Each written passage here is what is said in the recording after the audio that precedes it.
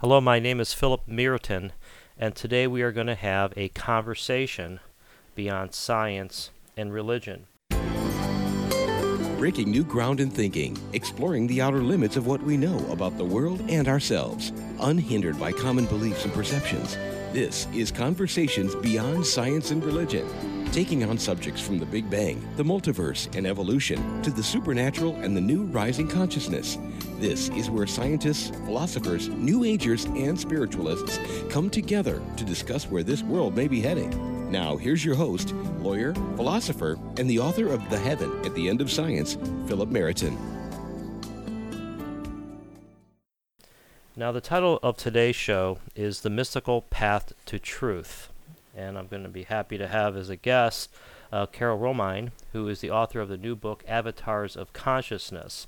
Before we talk to Carol, though, I'd like to also tell you about the other guest we'll have later in the show, Lynn Paul, who is the former director of Life Spectrums out of Bethlehem, Pennsylvania. This organization, for the past 32 years, has provided a multitude of opportunities for exploration and growth as it seeks greater awareness through an inner quest for enlightenment. Now, getting to today's show, one of the things we always try to do here is that we try to find common ground between science and religion. And it's not just finding common ground, but it's finding some point where these two can be combined into one system of thought or system of spirituality. Both science and religion, and even philosophy, I think, all seek the same truth, but through different methods and different perspectives. And if there is truth, then there has got to be only one truth, and these various methods simply are different ways to get to the same conclusion.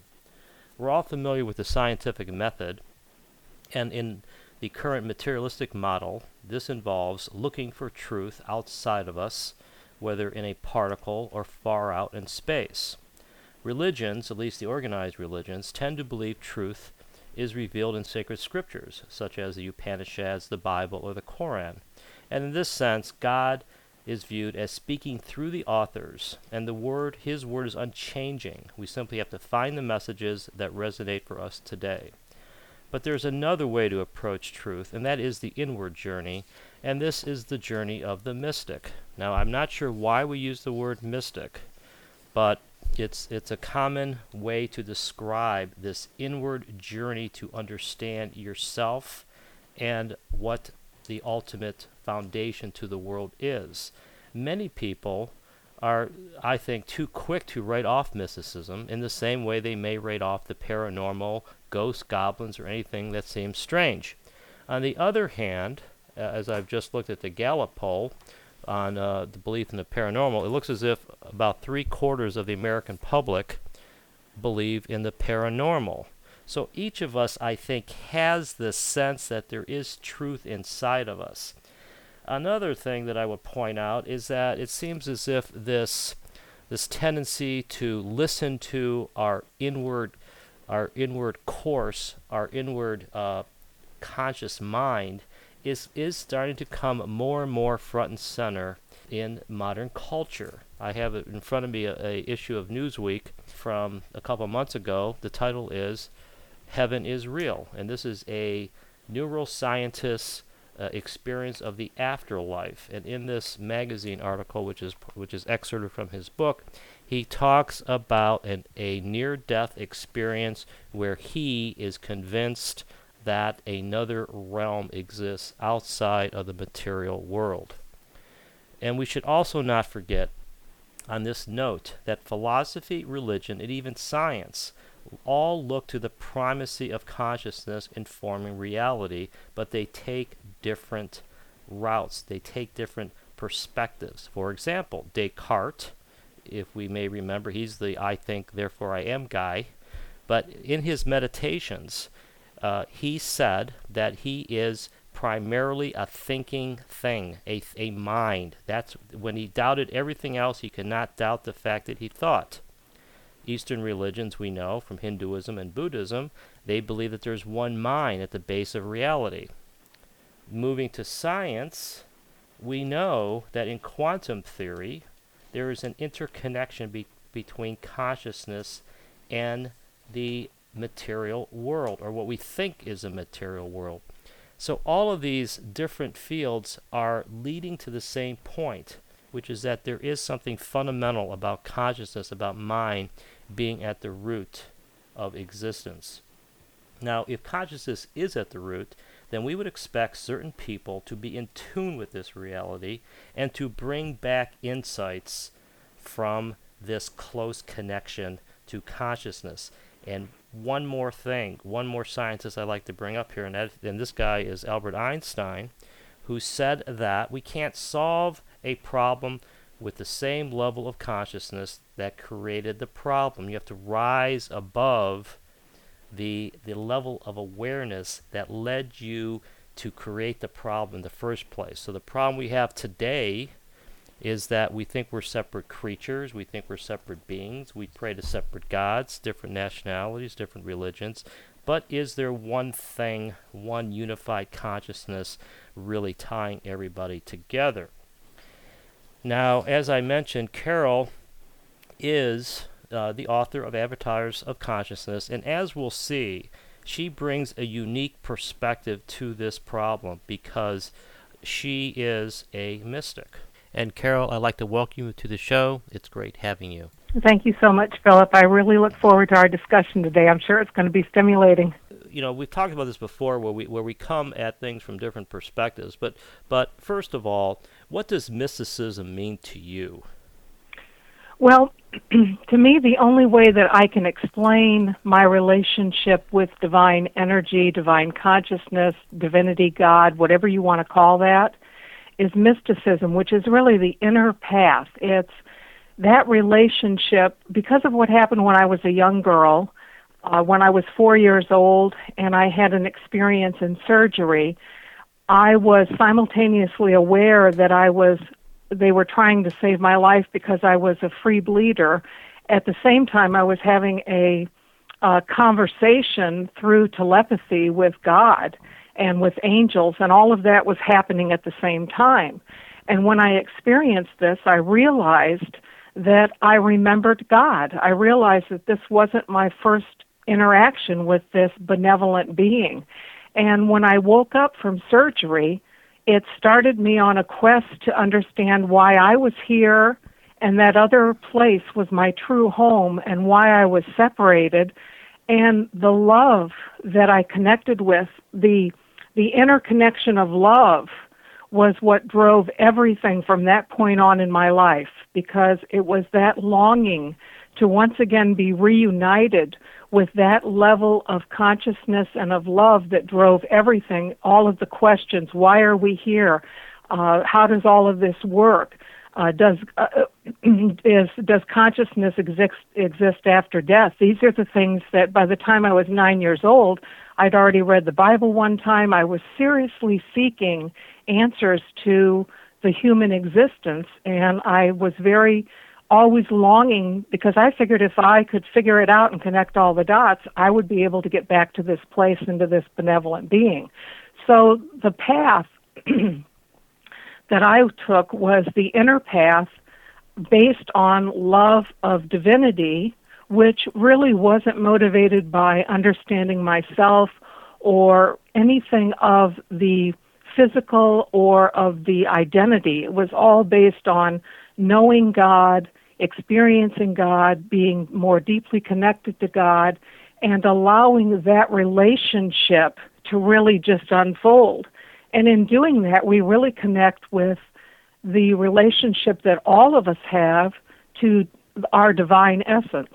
So in a nutshell, mysticism is just the inner path, the inner exploration of our divine beingness, Philip. Yeah, you know, it's always the case, it seems, is if we reach this point in critiquing the inner path where it becomes a personal experience. And one of the problems that I think spirituality has in the modern world is proving mysticism using the methods of science.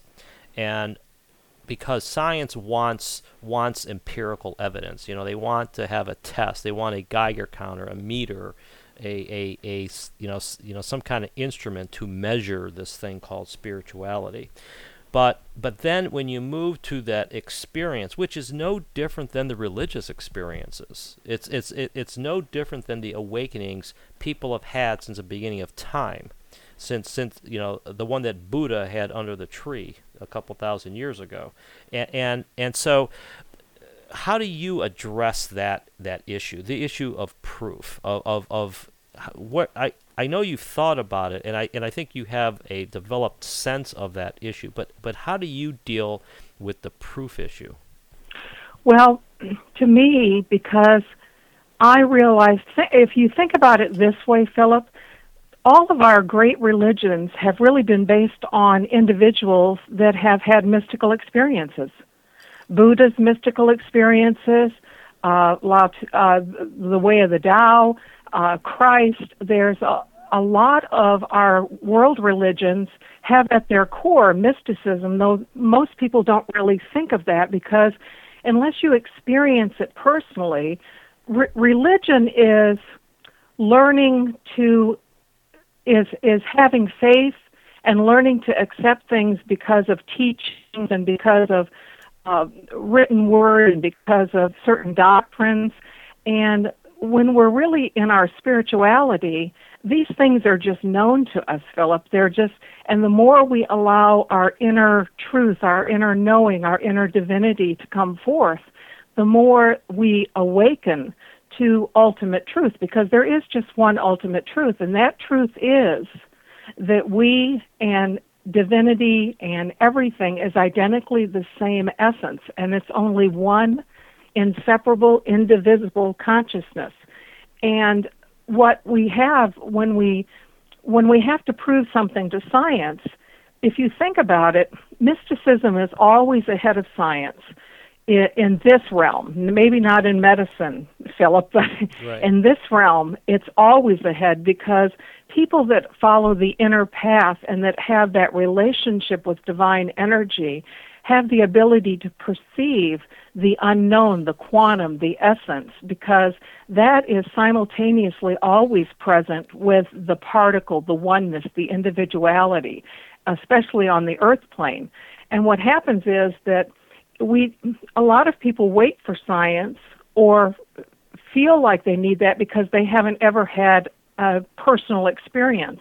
But anyone who's ever been touched deeply by the love of God or deeply by experience with something paranormal or mystical or unusual, they don't need science to prove something to them. They already know. Once that strikes us, once that hits us, we know what truth is, Philip. We don't need to have somebody else tell us what truth is. We're able to perceive that because of our divinity and because of our interconnectedness with all-knowingness. So the answer to that question is that there is no proof in the sense that you can line it all up, but yet we believe in God, we believe in angels, we believe in heaven. We believe in things that we can't see all the time. We believe it because we feel it, we sense it, we know it. So when our knowingness guides us, science will come, and now science is able to perceive these things because of the type of equipment that they have that can measure things that mystics have been seeing for thousands of years, like the meridians in Chinese medicine and auras. These are all things that are proven now. These are not anything that is beyond science. It's provable, it's validated, it's documented. Well, yeah, and the way I would approach this as well, to add on to that, is that let's suppose, even hypothetically, for those who are hardcore materialists, that in fact the spiritual view of the world is correct, that the perennial philosophy of Aldous Huxley, the Buddha, the Hindus, is actually correct, that consciousness is at the root of existence. So if you are a scientist and your goal is to find truth, or, in different words, the theory of everything, and you decide, well, I'm going to find truth, and I'm only going to find truth if it's measurable on my Geiger counter, on my meter. It seems to me that what you've done in that situation is you've defined what reality you're looking for before you know what that reality is. And I think it's limiting, and I think that's the problem we have in many instances in today's scientific worldview, which is that they've defined the world as materialistic before they've determined what the reality really is. Because if reality is at its base spiritual, then the meters and these instruments, in some instances they will detect things. I mean, example being some of the experiments that people like Dean Radin and others have done on the paranormal.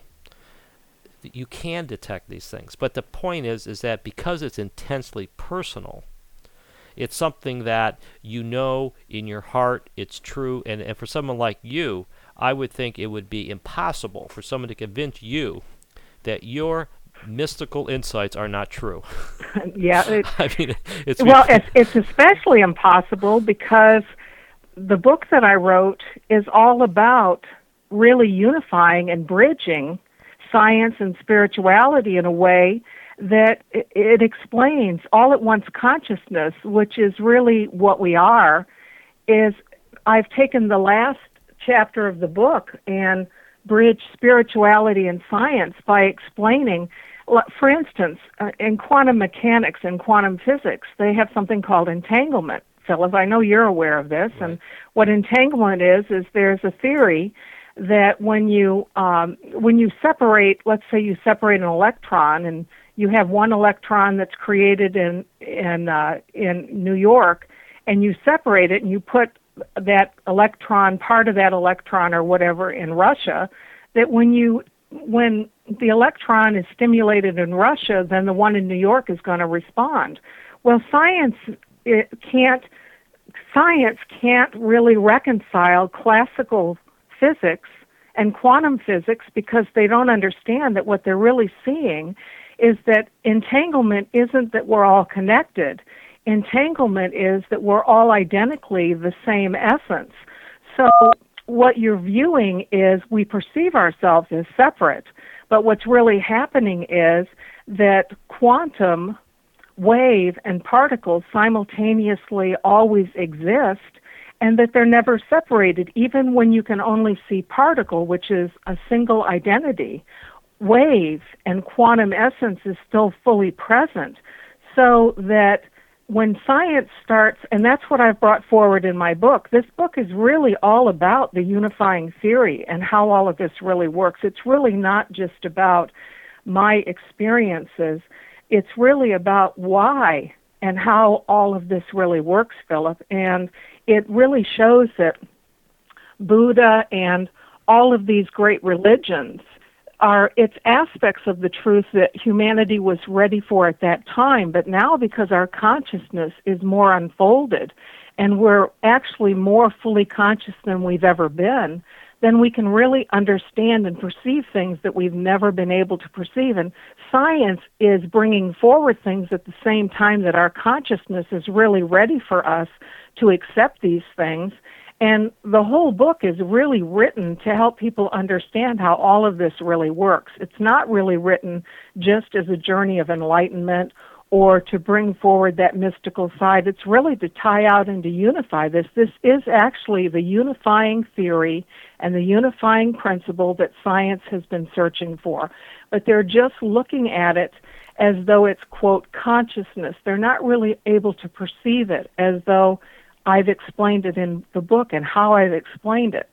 And even more importantly, Philip, the whole importance of writing a book like this is that all of us are at this moment in collective human consciousness, because now is the time for us to awaken and understand this as part of the blueprint of our awakening. This was all when collective human consciousness was created. This was all divinely intended to be occurring now so that we could really understand what we had fallen asleep to, because really we're in a dream of misperception, Philip. We're really in a state of divine amnesia. we really don't evolve. Our consciousness never evolves. Consciousness always just is everything that is, was, and will be. For instance, they think that when you're in surgery and when you're under anesthesia, that you're not conscious, that the consciousness goes somewhere. That's not true. We're not in a awakened state, but we are fully conscious. Consciousness is always present, Philip, and as science and doctors really start understanding this, they're going to understand that divine, all-knowing consciousness is always fully present in every single thing, and that's what we're here to awaken to. So I've kind of given you... No, I think this is good, but I want to emphasize something here, and that is that we are having this conversation, and we come at this same topic from different angles. You know that I'm on the logical type, and you come at it from sort of the inward journey. But the two of us, we sort of reach the same conclusion at the end of the investigation, and I think that is something that I think is extremely important. This magazine article that I have in front of me from Newsweek, you just said that, you know, modern science needs to sort of take a different perspective, understanding that there is a primary role for consciousness.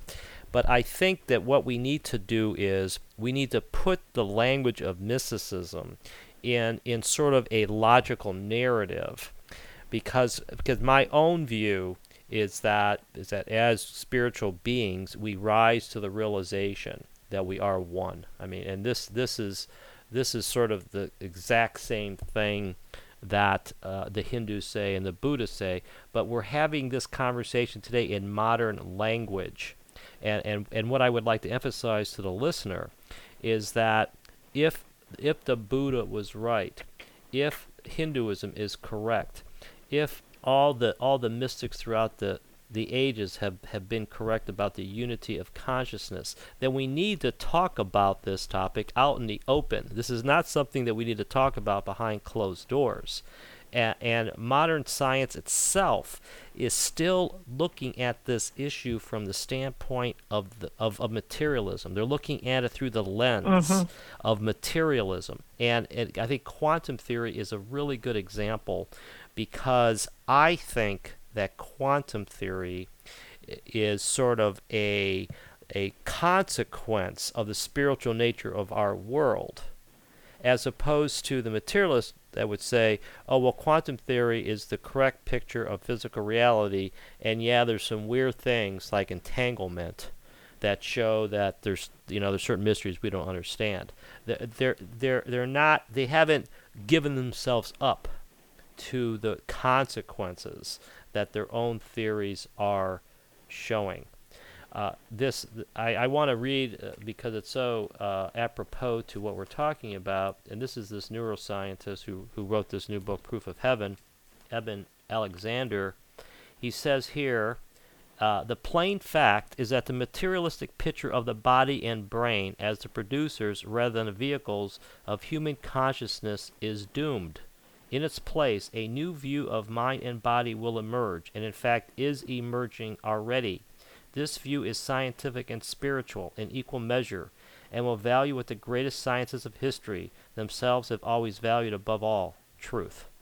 This is a materialistic neuroscientist who had a mystical life after death experience and is now a convert.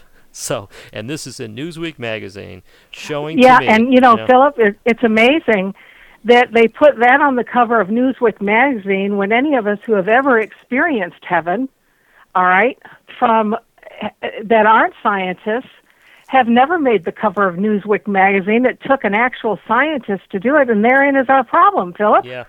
Our problem is there's millions of people that have had near-death experiences. There's millions of people that have talked to loved ones that have crossed over, even our pets that cross over. And now all of a sudden a scientist experiences it. So we're all supposed to stop dead in our tracks and say, oh, now we can all accept it. Yeah, it's like all of us have already accepted that, Philip, a long time ago. Yeah. That's a good point. But it comes down to, it's sort of like, what better way though to convince sort of the diehard materialists than if they themselves have the experience. And so I think it's good, and I also think I would agree with you, it's vindication.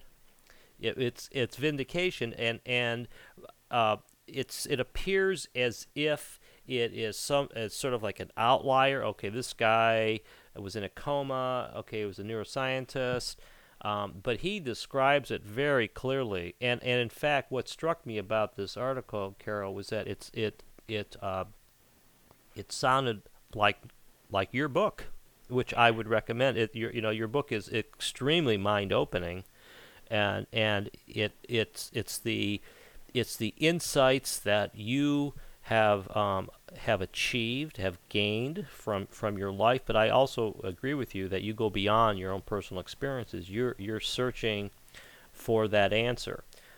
So now, well, I'm not searching anymore, Philip. I found the answer, and what I'm looking forward to is the day that I can sit down with scientists like Dr. Wolf and explain to them why they see the things they see in quantum science. I understand why they see it, Philip. I'm not searching any longer. I understand exactly. I mean, think of it this way, all right? It's not just a matter of consciousness. It's the whole purpose of life.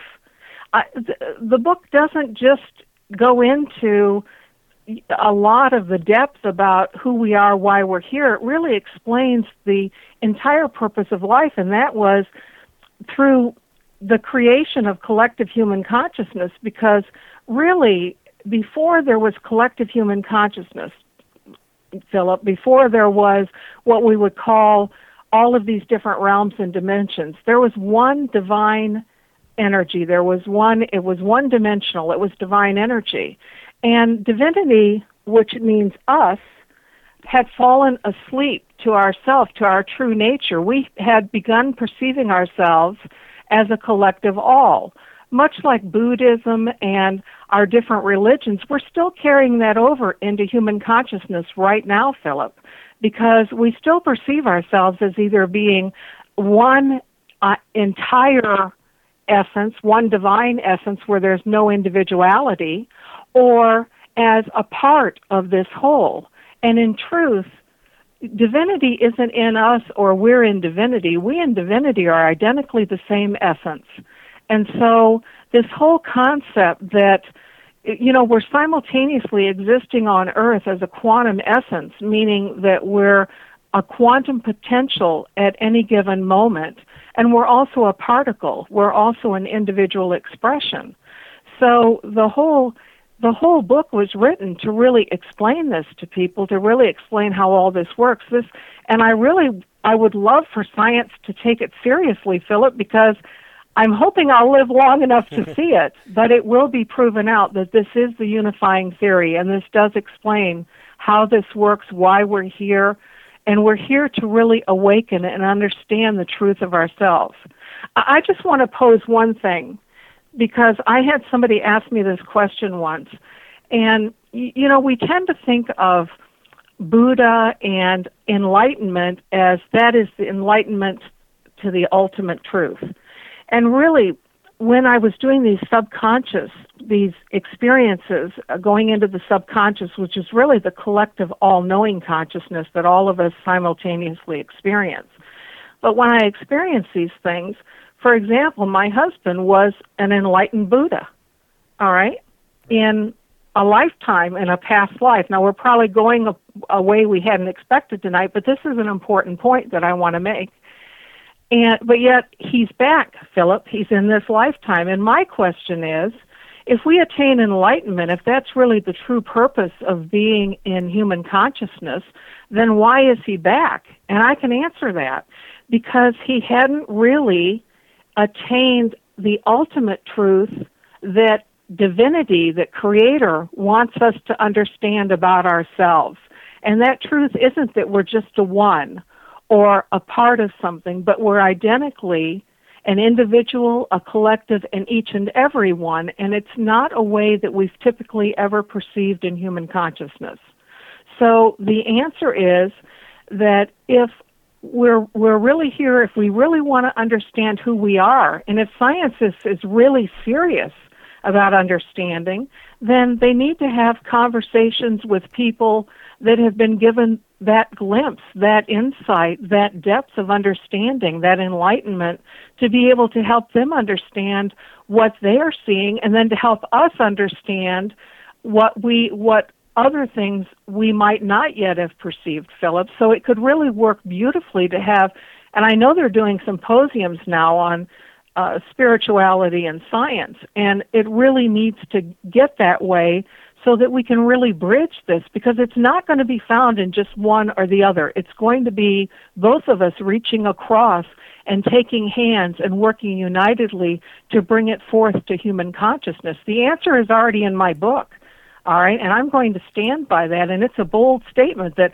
some little girl that was 4 years old has been given the answer to who we are and why we're here and how all of this works, but I am going to stand by that. I think that was my divine destiny to bring this forward, Philip. Yeah, and it is, and you do a good job of explaining it, and I think that it's, to me, one of the most interesting parts of the way you approach this is that after going through your inward journey, your experiences, your analysis, you wind up at the same place that the historical mystical tradition has wound up, in my opinion. You put it in different words, and let me be sort of controversial right now, and because I want to talk about this core issue about what our purpose is. One of my issues with Eastern religion is that some of them tend to want us to return to the one. Mm-hmm. They want us to return to this, I would call it an ephemeral sea of nothingness, or a sea of energy, and merge with Brahman, or merge with the one. See, I don't think that is correct. Because if you're like me, I didn't go through all of this just to go to sleep again, right, Philip. Right, exactly. That's exactly my point. I'm not interested in going to sleep again. Right, that's exactly my point. We're going the opposite direction. That's my point. Well, it's because it's not ultimate truth, Philip. Right. It's their perception. Yeah. Look, it's whatever. When you're looking at truth, and I actually stood there and with Creator. And this is a bold thing to say, but this is what happened to me. I stood there with Creator, and I saw Creator paint collective human consciousness. I saw creation. I saw the purpose of all of this. And when that happened, I realized that as we're standing as the time of Christ or the time of Buddha or the time of Muhammad, our perception of truth is based on where we're standing in relation to what ultimate truth is, Philip. And if we're not really standing in ultimate truth, then we're going to skew that perception of truth based on whatever our mind is, whatever else is in there. And so Buddha, I'm telling you, this is not the same thing as Buddha. It's not the same thing as Hindu. It's not the same thing as Christianity. It's really the ultimate truth of how this all works, because in truth, I agree with you about Eastern philosophy and religion, that we go back to nothingness. Okay, Philip, here is how I'm going to explain it. You know, in quantum physics, the quantum side is like the unlimited nothingness. Let's think of it that way, right? Would you agree with that? Okay. And then, all right, so let's imagine that right over on that quantum nothingness, that's what the Eastern philosophy says that we're going back to. Philip, that's where we started. Right. What I'm saying is when divine energy was in that one-dimensional state, we were already in that quantum oneness. We were already in that. We had fallen asleep to our individuality. We had fallen asleep that we were simultaneously everything all at once. And so collective human consciousness was created to give us space to be able to perceive, because When you're in a one-dimensional state of consciousness, like divine energy, how do you awaken yourself if there's no room, if there's no space, if there's no mirror, if there's no reflection? You can't wake up. And so what happened is divinity, creator who was fully conscious, fully realized, fully actualized, fully awake, wanted the rest of divinity to awaken. And so I'm saying that I'm not going back to that. That's where we came from, Philip. What I'm saying is what all of this is about right now, the end of the Mayan calendar, why humanity seems to be experiencing more interaction with the paranormal. It's because the dimensions are collapsing. We're consciously awakening, and we're going back to that one-dimensional state. But when we go back to that one-dimensional state, we will be fully, consciously awakened to our true divine self. And so it's not what Buddha thought, and it's not what they say in Eastern philosophy. It's that where our individual consciousness continues, and our individual, think of it as our soul divinity, and then we have our collective divinity, and then we have each and every other divinity, which is everything. And it's almost too much to go into in a conversation like this, because it really needs to unfold as you're reading it, and it really needs to continue to unfold, because even when you think you get your head wrapped around it, you really don't, because it's not that kind of a philosophy where we're either, and I hear it all the time from spiritual people, we're one. And one time I said, what does that mean? And they said, well, I said, what does that really mean when you say we're all one? How do we awaken thinking that? How do we utilize it? What is it? The truth is that we're all one, and we're our individual essence, and we're everything all at the same time, but we're in the human embodiment, so it's very hard to perceive that. So our way in human form is to think of ourselves as one, but if we don't move past that, Philip, we're going to keep repeating, and I believe in reincarnation. I've experienced it. So we're going to keep reincarnating, thinking that we're enlightened, only to be back here again, because we're not enlightened to what Creator wants us to enlighten to, which is the whole purpose of collective human consciousness. So I agree with you. I'm not going back asleep, Philip. I'm awake, and I'm going to try to help as many other people awaken as I can by writing more and more books to help people understand this, and maybe people will begin to understand that it's not a question of going back to being one. We're not going back to snoodling, Philip. Well, this is where, and of course we're going to be, if we haven't done it already, we're hitting some radical ground here. But one sort of spin I would put on this is using the Garden of Eden as an example, because I think we've got to be really practical about this topic about the one splits in the many, and then the many realize they are one. Okay, that's sort of the way I would put it. Well, but they're actually all the other ones at the same time, too. That's the difference, Philip. See, that's the part we've never gotten. It's like, I wrote about this in the book. It's like somebody standing, putting a leaf up and holding a leaf up and saying that leaf is God. Well, it's not very hard to understand that we think God would be in that leaf, but what that really means is no. That leaf is identically a leaf, an individual expression of consciousness, at the same time that all-knowing divine consciousness is fully present.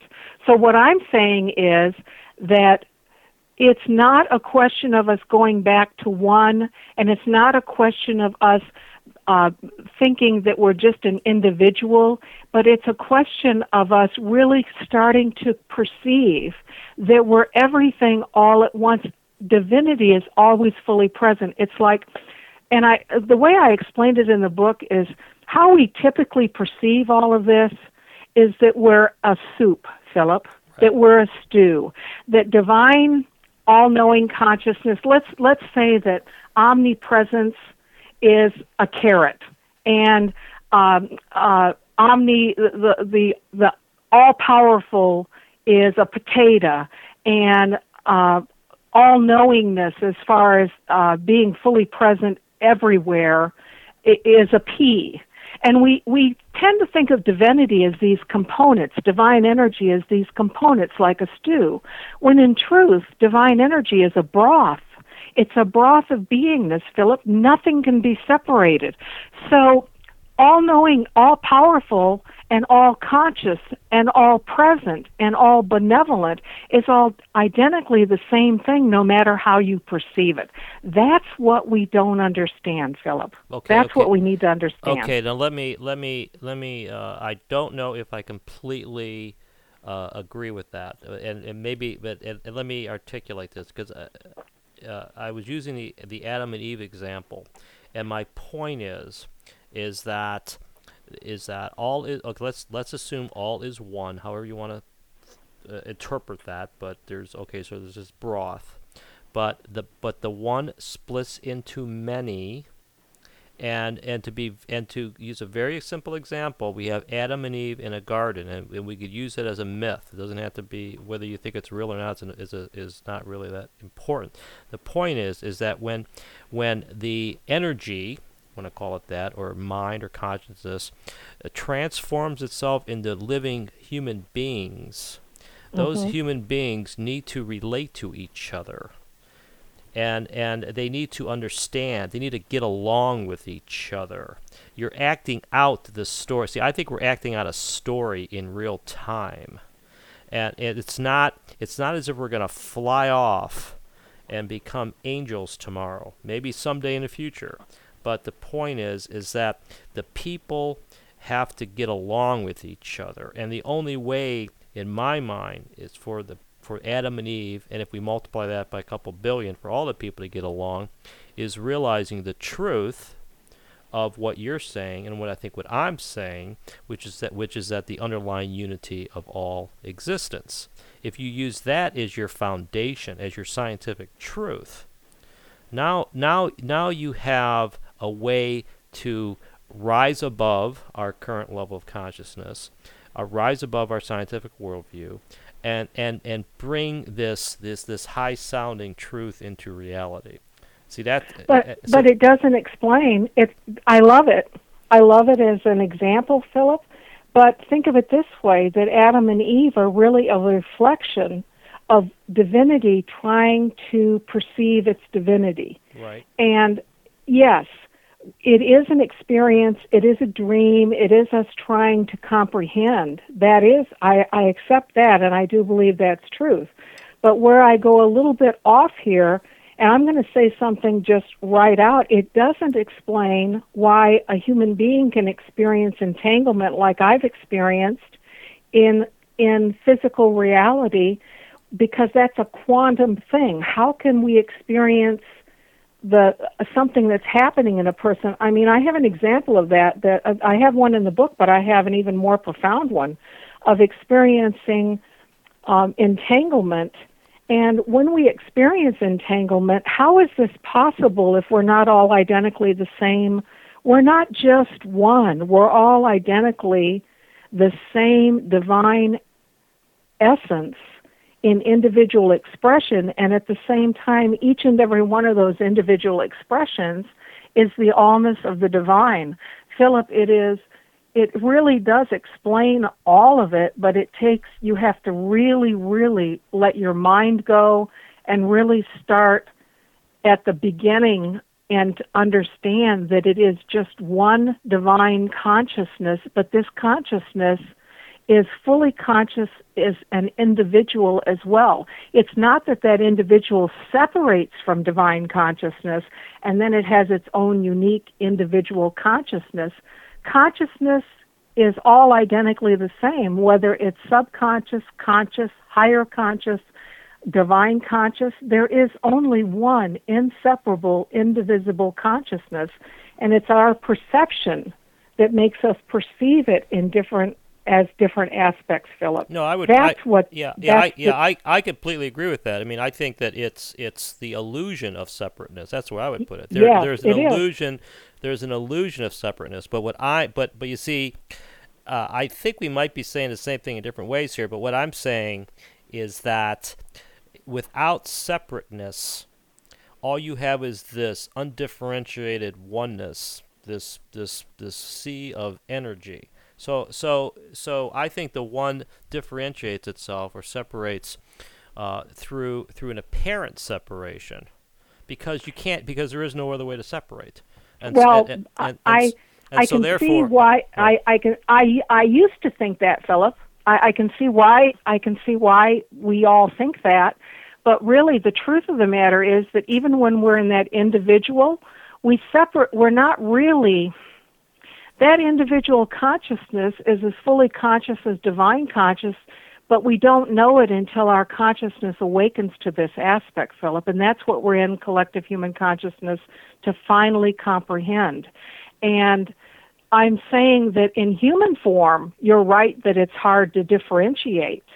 But the point is that if we let our minds really and our consciousness really understand how all of this really works, when we go back to, like when we pass from this plane of consciousness, we will never ever experience the suffering that we've experienced in collective human consciousness ever again, Philip, because once the consciousness shifts, it's forever shifted, and we never ever unknow what we have perceived. And once we perceive we're really not separate, and once we perceive how all of this works, then that's what's going to end our suffering, because I think that's what's at the heart of humanity's suffering, Philip, is our separation. Well, this is, I think, an important topic, if not the most important topic, because it goes to sort of healing what ails humankind. Yes. And so the goal ultimately is to figure it out and communicate it.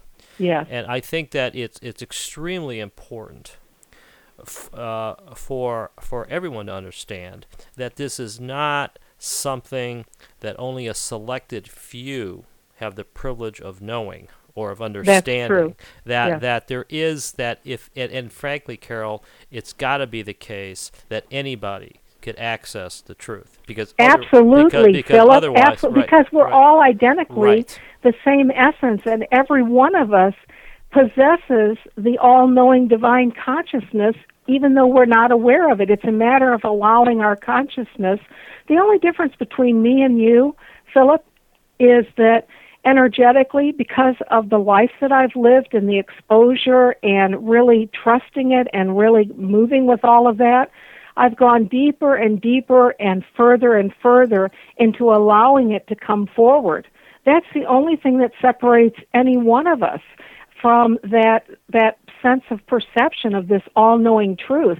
And this whole concept that these things like my clairsentience, my clairvoyance, my ability to heal, these things that I possess, all right, all of us possess these things. It's just that I'm more awakened to it, but it's not that some of us have these gifts and other people don't have them. That's not true at all. Everybody, we all are identically the same essence. We all have this. It's just to what degree and level can we allow it to come forward in our conscious, in our waking conscious existence, Philip. That's the secret, allowing it to come forward in our waking mind. And that is really an exciting point.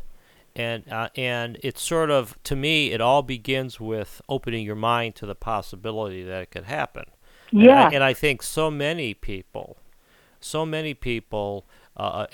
the skeptics in the crowd, of which they usually are the majority, would sort of rule themselves out of this being even something to think about before they even try.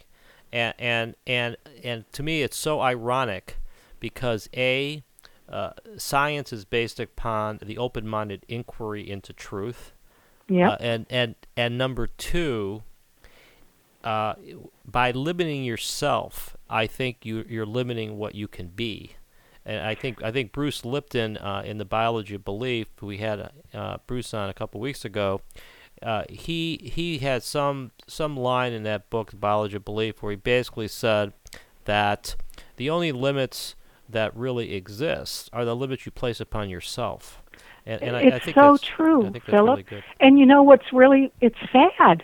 It's really, to me, it's sad because I didn't write this book because I needed to know this. I already understand this. I wrote this book as a gift from divinity, from our divine essence to ourself, to our conscious self, so that we would understand who we are and how magnificent we are and how much potentiality. Some of the things I talk about in this book that I've experienced, like simultaneous multiple states of consciousness at the same time, teletransporting, actually dematerializing, Philip. I mean, these are very profound things, and they happened. And they happened to me because I think I was supposed to be living proof of this because of the life that I was going to lead to bring this forward. But it's all of us can do this. All of us have this ability. All of us have this potential. You know, one of the things that I said in my book that I think was one of the most important things that, you know, I think that one of the things that I really love about us is, you know, we're one consciousness, one light expressing through the multifaceted prism of our own essence. And the other thing is our consciousness is the only thing that allows us to experience absolute transcendence. Now, if you're not a curious person, and if you don't really want to know who you are, and if you don't want to understand your relationship with yourself and with divinity and with the universe and with how all of this works, stay asleep. It's safer right now because you're not ready. Right. But for anyone who's curious about that, why wouldn't you want to become more conscious, Philip? Why wouldn't you want to be able to do the things that we can do? Why wouldn't you want to put on your wings and test fly? Why wouldn't you want to do that? Well, the way I put it, I mean, the way I put this is in different words. I say, write your own story. Why wouldn't you want to write your own story and be the highest form of being that you can be? I want to address another sort of controversial question here, which comes up because one of my issues or one of my sort of questions is dealing with the use of the word divine energy and even the word God. Mm-hmm. I know that in Richard Dawkins' book, The God Delusion, he articulates a very sort of established argument against God, because he says that, okay, well, those people who say that it all began with God, then how do you explain God? And so I'm wondering whether you believe there is any explanation for that topic, or well, yeah, I do. I struggled with this myself because as a little girl who fell in love, I mean, I'm still in love with divine energy, God, whatever you want to call it, that benevolent presence. And the only difference, what I was shown, Philip, is that, and this is, if you really want to go controversial, we're going to go there right now, that we and divinity are identically the same thing. Now, if you say the phrase, I am God, then you've put yourself in a state of identification and now you're separate. Because it really is, I am that I am.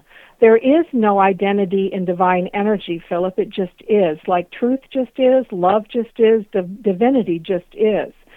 So how I would answer that question is, and I've had this argument with my own sister because she thinks it's blasphemy that I say to her that, you know, we are, yes, there is a divine presence, and it's us and divinity, and it's all the same thing, and that Creator is really just the divine essence that's more fully awakened and consciously aware, Philip. So, but to say that there's a difference between God and me, and there is no difference in energy. There is no difference at all in energy. It's all the same consciousness. And I wrote about this because it was very hard when divine benevolence came into the room in consciousness and gave this to me, and I argued. I argued with it because I needed God to be above me, Philip. I needed God to be a supreme being.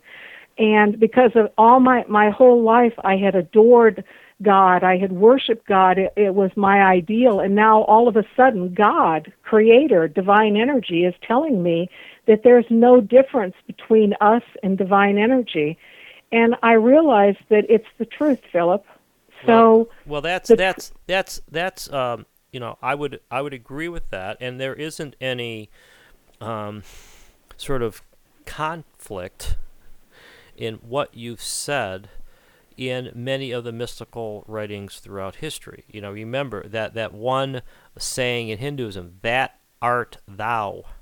Yes. It's the same thing. The whole thing about Atman being part of Brahman, the self being part of the one self.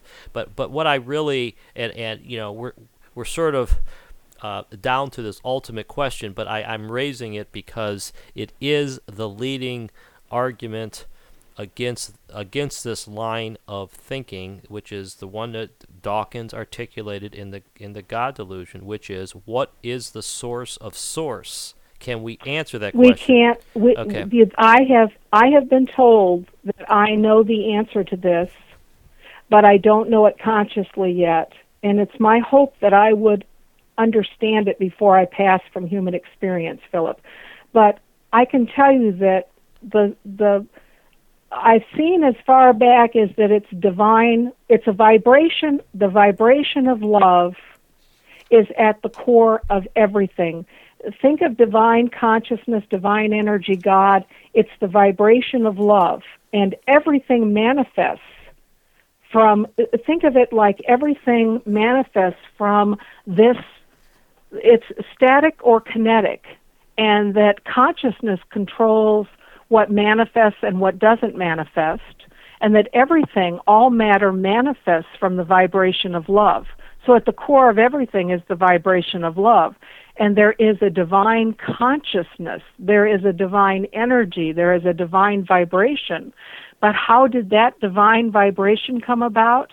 I don't know the answer to that. But I have gone back and I have been tugging on divine energy, asking the question, Philip, because how did it come about? If you really get to the conclusion that everything is divine consciousness, divine vibration of love, energy, everything is made manifest from this, well then you have to ask what was before this. But we have to remember that we think linear. And divine energy always is, was, and will be. It was always alpha and omega at the same time. It's always simultaneously everything and nothingness. It's the void and the all.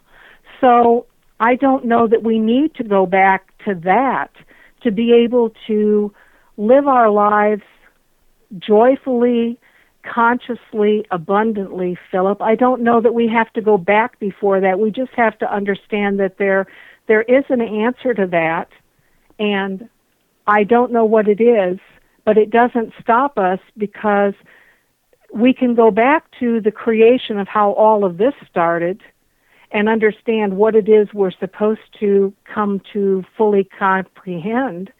And I think if we do that, we don't need to worry so much about the other thing, that will just unfold as our consciousness unfolds more and more, Philip. But I do agree with you. There is that. It's the chicken and the egg. Which came first? I do the same thing myself. I don't disagree with what you've brought forward, but I don't think we need to know that to be able to know who we are and why we're here, Philip. I would agree with you one more time, and because I think that in my own view of this, I think we are on the wings of a miracle, and it's not necessary for us to know how it happened, because we know that we're here, but I think right. The key thing here, and this is why this is so important in the modern scientific world that we're living in, and that is that that if we take this as far as you've taken it, and as far as I try to take it, we could know that at the root there is a spiritual energy, vibration, whatever word we're using. Okay, let's just use the word God as being an essence. That is a lot more powerful, and I think obviously a lot more true than saying that in the beginning there was a singularity or a there wasn't a singularity. There was one particle or a particle. Right. See, that's the problem. Science tries to make it as though it got filtered down. They're trying to go all the way back to the big boom and all of that, and what happens is they're trying to get it down to one little particle. And Philip, I'm going to tell you that when they get to that one particle is at the same time everything. Right. Because it hasn't manifested yet doesn't mean that it doesn't exist. And I can get into very lengthy conversations about this because I understand this so completely that even if you get it down to a pin size, a pinhead particle, Philip, everything that is, was, or will be still simultaneously exists as that perceived particle. That particle is our perception of a reality, but in truth, everything is and isn't real. It isn't real at all. And you talk about heaven.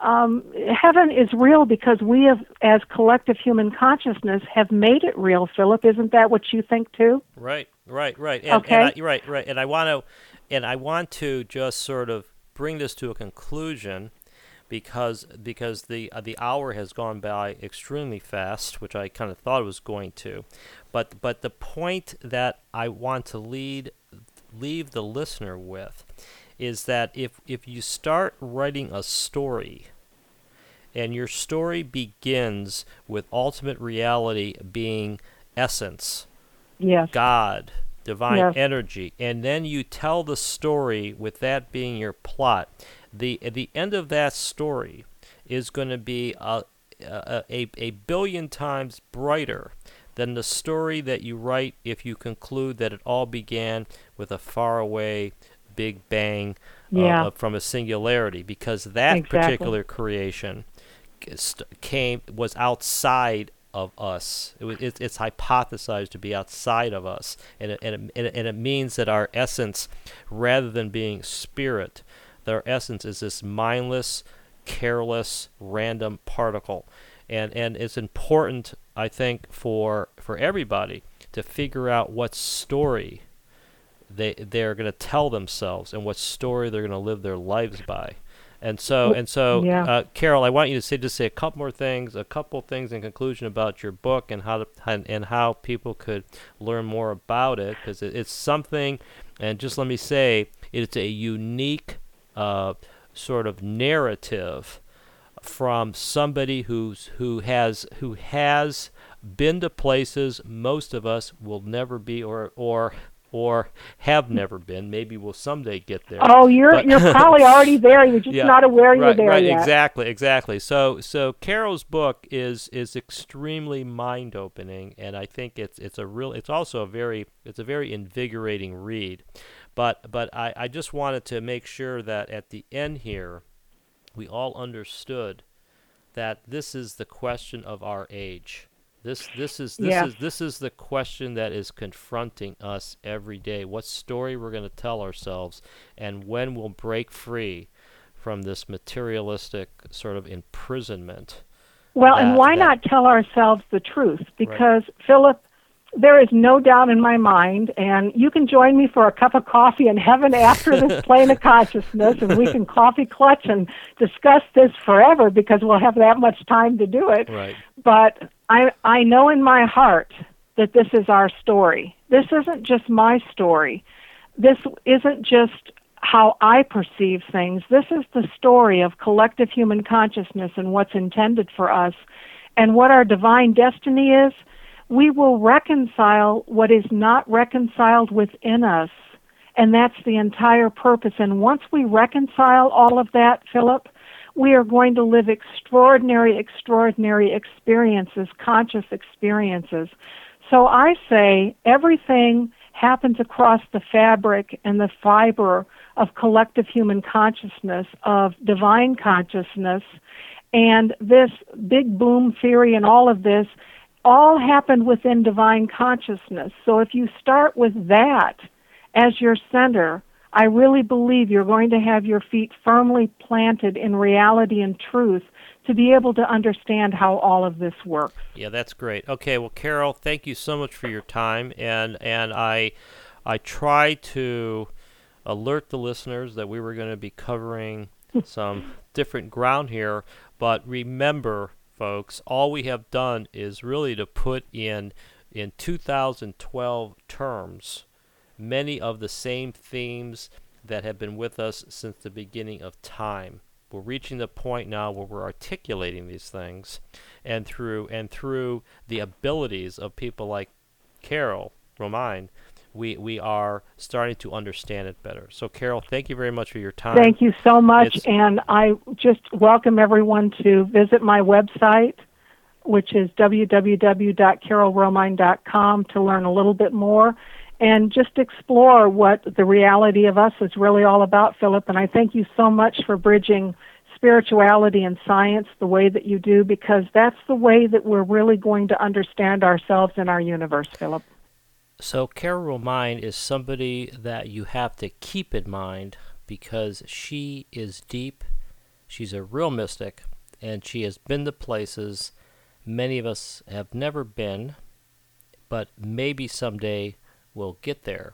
So right now, let's move on. Let's talk to Lynn Paul of Life Spectrums. Every once in a while, we like to highlight an organization or individual on this show that is out there expanding minds, gathering people with similar visions, whether it's a rising consciousness, whether it's a new age principle, or whether they're just seeking to explore some spiritual territory left uncovered by science or organized religion. And so today I'm very happy to have Lynn Paul from Life Spectrums. Now, Lynn is a very active member of this organization, Life Spectrums, and she was the former chairperson, and she knows a lot about it. So first of all, welcome to the show, Lynn. It's good having you. Thank you. Thank you for having me. Okay, so first of all, what is Life Spectrums? Basically, Life Spectrums is an all-volunteer, nonprofit organization which was founded in 1980 in Pennsylvania. And the primary premise was for the dissemination of ideas on the age of consciousness type of themes. I see. And what is the age of consciousness, and what do you mean by that? Different topics that back in the early 80s were not readily available for people to explore. Things are much more commonplace now.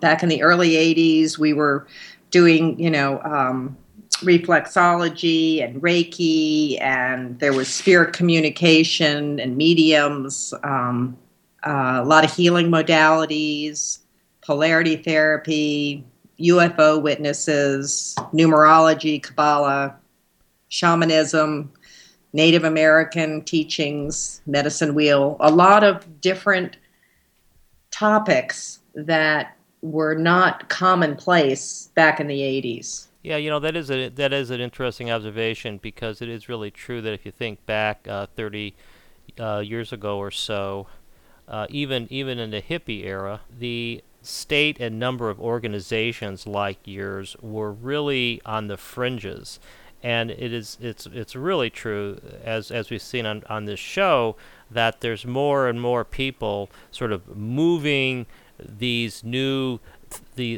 thinking, these new ideas into the mainstream. I don't think we're there yet, but I think it's really noteworthy that Life Spectrums has been around for so long.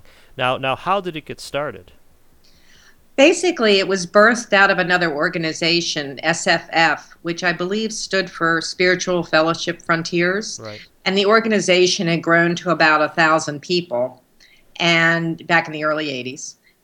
And it became very large, and then there was a group of people that wanted it to become maybe a little bit more fundamental or religious, and there was another group that just wanted open thought, which would not advocate any single philosophy or religious doctrine, but invited everybody to come for personal and spiritual growth. Right. And so that group broke off in 1980 and started Life Spectrums, and primarily had a week-long conference that would include lectures, a healing center, there would be consultations, there would be workshops, music, a bookstore, and people would come and be immersed in this environment for a week-long event. Now, how are you seeing your audience change over time? Has there been some kind of shift in the people, and the number of people, or the type of people that are participating in your organization? Yes, there has been a shift. We're seeing much smaller numbers, and I think I attributed that to a lot of the things that we do and the topics are very much out there in the mainstream. You mentioned things aren't really mainstream, but I think people are much more accepting now of near-death experiences, spirit communication, animal communication. We see it in the films, and we see it things in media. We see like The Sixth Sense. We see things in the newspapers, and certainly on the internet. Just about anything is available for people. So I think a lot of information now is available to people through different sources, so they don't need to travel and take time and money to come to a place to be with like-minded people. However, the people that are still coming are very much in community, and they come together because it is a community. That's I think, an important observation you're making, which is that in my own mind, I don't think that this, I'm not sure what term to use, maybe new spirituality movement, is in the mainstream only because the scientific community has not quite bought into it. But on the other hand, I think you're right that if you look at modern culture and pop culture, there's all sorts of TV shows, magazines, and other media focused on this new spirituality. But I think it's great that an organization like yours is still going. And I guess in closing, I'd like to ask you how people can learn more about Life Spectrums. Basically going to the website, www.lifespectrums, all one word, .org, and that gives you some information, and then people can take it from there. They can see what we're about and some of our past presenters and things of that nature. Okay, that's good. And lastly, I always like to ask guests about this topic because it intrigues me, and that is, have you in your time seen a shift in consciousness or a growth in awareness, however that's phrased?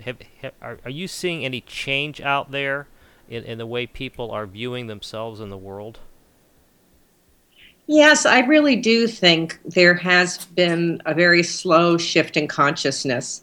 And I really think we're on the evolution of a new era. And we see the earth evolving with earth changes and people reacting to those earth changes. And I think, there may be chaos and there may be some breaking down of old structures, but I think something wonderful is going to be birthed. I think we're going to see some of the ancient wisdoms resurface and they'll be shared. I think I'm seeing more telepathic communication and the knowledge of energy, of emotions and thoughts, and that it's all an energy form. And, things like commonplace, like you saw the law of attraction come out a few years ago, it, hit mainstream. And those are some of the basic principles that I think that people are searching, they're seeking. They're at a time where they need more than what they have in their lives. So I do think we are on the edge of a new time. Yeah, I love when people say that, because I think that is definitely true, and it's always good to know that I'm not the only one who thinks that, and also that people who, like you, who have been doing this for so long, see that there is some change in the air. So, Lynn, I'd like to thank you for your time. Life Spectrums, look them up. They've been around for a while. I think they're onto something. They have been onto something for a while here, and try to learn a little bit more about them. This is Philip Meriton. Join us next week where we'll have Rupert Sheldrake, and we'll be talking about the science delusion. This is Conversations Beyond Science and Religion. Thank you for listening. You've been listening to Conversations Beyond Science and Religion with Philip Meriton. To find out more about Philip and his new book, The Heaven at the End of Science, visit heavenattheendofscience.com.